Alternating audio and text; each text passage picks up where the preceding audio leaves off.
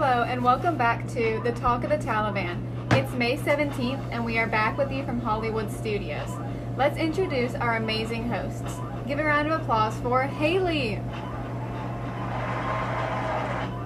Let's hear it for Reagan. And a screaming hello for Olivia. And I'm Allie. Today's episode is all about the Taliban's history, goals, relations with the United States, their terrible attacks, and their future plans. Is everyone ready? Let's jump right in! First, let's set a background. The Taliban was founded in the 1990s by guerrilla fighters called the Afghan Mujahideen. This group was formed while resisting Soviet occupation during the Cold War. The Taliban grew when they were joined by many Pushtun tribesmen. The tribesmen spoke the language Pashto, and this helped form the name of the terrorist group.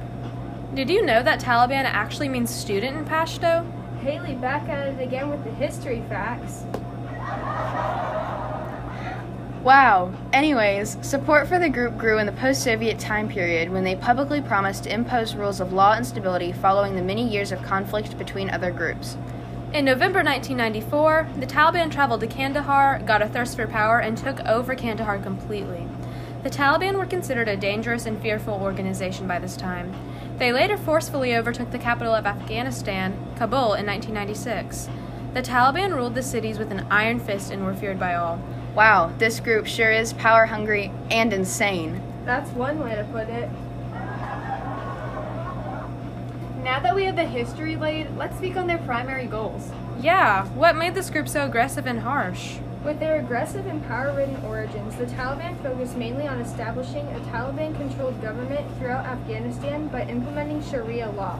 Their ideology is based off the study of Salafism, which is a radical interpretation of Islam. The Taliban's ideology is considered a major shift from traditional Islamic views held by the anti-Soviet Mujahideen fighters. The Taliban blended strict, anti-modern Pushtun tribal ideology and radicalized Deobandi interpretations of Islam. They really twisted Islamic views. Right? They took a peaceful religion and shifted it into a terrorist organization. The rise of ISIS led the Taliban to publicly encourage the preservation of pan-Islamic unity. The Taliban views ISIS as the enemy and a group that is standing in the way of establishing a unified Islamic movement with the goal of expelling Western powers due to its extremism. As ISIS rose to power, the Taliban felt the need to increase their aggressive actions. So many of you guys may be thinking, what does this have to do with us? Yeah, like how does this affect the U.S.? Well, we have to travel back in time to the Cold War to obtain a full understanding. You know what that means, blast from the past. You know what that means, blast from the past. In 1953, the Prime Minister of Afghanistan sought out for neutrality during the Cold War. He was hoping to focus only on reforms and a liberalization of Afghan society. The Prime Minister reached out to the Soviet Union hoping to better their neutral role in society as a whole, although this was a very difficult goal to achieve in the Cold War. To remain neutral, Afghanistan also reached out to the United States multiple times to buy weaponry throughout 1953 and 1955, but was denied every time just because they weren't against communism. So when the U.S. denied helping, the Soviet Union stepped in and provided varied military supplies and even gave aid to Afghanistan in constructing military airfields. The Soviet Union helped the people in their time of need.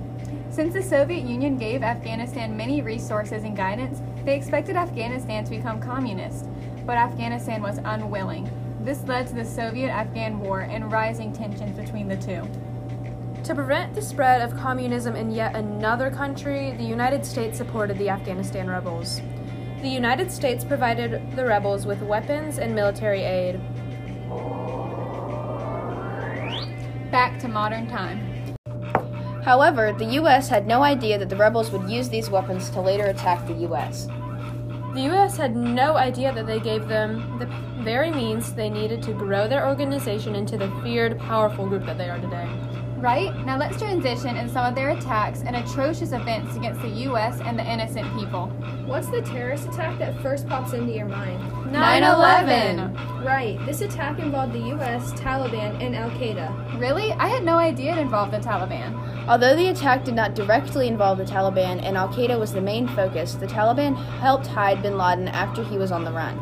There's a lot of international pressure on the Afghan leaders to hand over Osama bin Laden. When the Taliban didn't do this, the United States decided they would use their armed forces. This led to the War on Terror. In October 2001, the U.S. began bombing Afghanistan. They targeted bin Laden's al-Qaeda fighters along with the Taliban. Even today, the U.S. still has troops in Afghanistan to monitor the terrorist groups and protect civilians. Why does the U.S. place so much attention into this group? Well, because they're insane. Did I lie? Nope. Besides the fact that they have some different views, they have also launched countless attacks on innocent people. Let's listen to an exclusive news report on one of their most devastating attacks. Taliban insurgents who stormed a military base in Afghanistan killed and wounded more than 100 soldiers, the Ministry of Defense has said. One Afghan officer claimed the death toll could be as high as 150. On April 21st, 2017, the Taliban's deadliest attack was launched in an army base in the Balkh province. The attack was conducted by multiple suicide bombers and gunmen. Over 140 soldiers were killed. This brutal attack is just one of many. I also have another news report on a more recent attack. In Afghanistan, tens of thousands have been killed since the Taliban was driven from power in 2001 following the 9/11 attacks. A temporary truce was shattered this weekend when two separate bombings in and around Jalalabad left more than 50 people dead. On June 20th, 2018, the Taliban killed dozens of Afghan soldiers. Taliban militias attacked Afghan soldiers and captured a military base in the western province of Baghdad. This was their first major attack after a ceasefire was called from the Eid al-Fitr holiday. I'm getting a little nervous. Are they still an active group and are we still in danger of being bombed or attacked? Yes, they're still alive, with the resurgence of terrorist attacks on Afghan cities. These attacks are unable to be pinpointed on the Taliban, with the Taliban group denying any involvement in them. So they're liars. I guess you could say that. There's even been a recent bombing in Kabul that has been blamed on the Taliban, but they deny any relation with the attack. Further showing them to be liars. Exactly. Focus, focus. Yes, they are liars, but even the citizens are scared to admit that they are the people who conducted attacks. Here is yet another example of the Taliban denying any part in these treacherous attacks.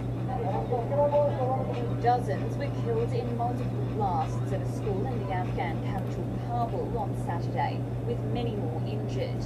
Officials say the victims were mostly female students coming out of school. Kabul has been on high alert since Washington announced plans last month to pull out all U.S. troops by September 11, with Afghan officials saying the Taliban have stepped up attacks across the country. This recording is from an attack that occurred just a few weeks ago. With the Taliban still denying having a part in it, this is another example of an attack that has all fingers pointed at them. That sounds really scary. But don't fear, the U.S. is trying to withdraw troops as soon as possible in an attempt to dissolve some of the tension. With the U.S. doing all that we can and other neighboring cities and countries trying to help, the hope is that the Taliban will finally relinquish their forces and come to a ceasefire for good. Let's end this podcast on the high hopes for a future peace. Well, you know what that means. Recap time! First, we covered their history and founding as a feared terrorist group. The group began during the post-Soviet Afghan War. Then, we covered their goals and their hopes to spread a unified Islamic movement and get rid of extremist Western powers. Then, we figured out how this terrifying organization has anything to do with us through the U.S. involvement. Next, we heard news reports of their atrocious actions. Finally, we discussed their future plans and the potential of the U.S. uninvolvement. Well, that's all for today. Thank you for joining us on this roller coaster of a ride through the major topics of the Taliban. See you next time on The Talk of the Taliban!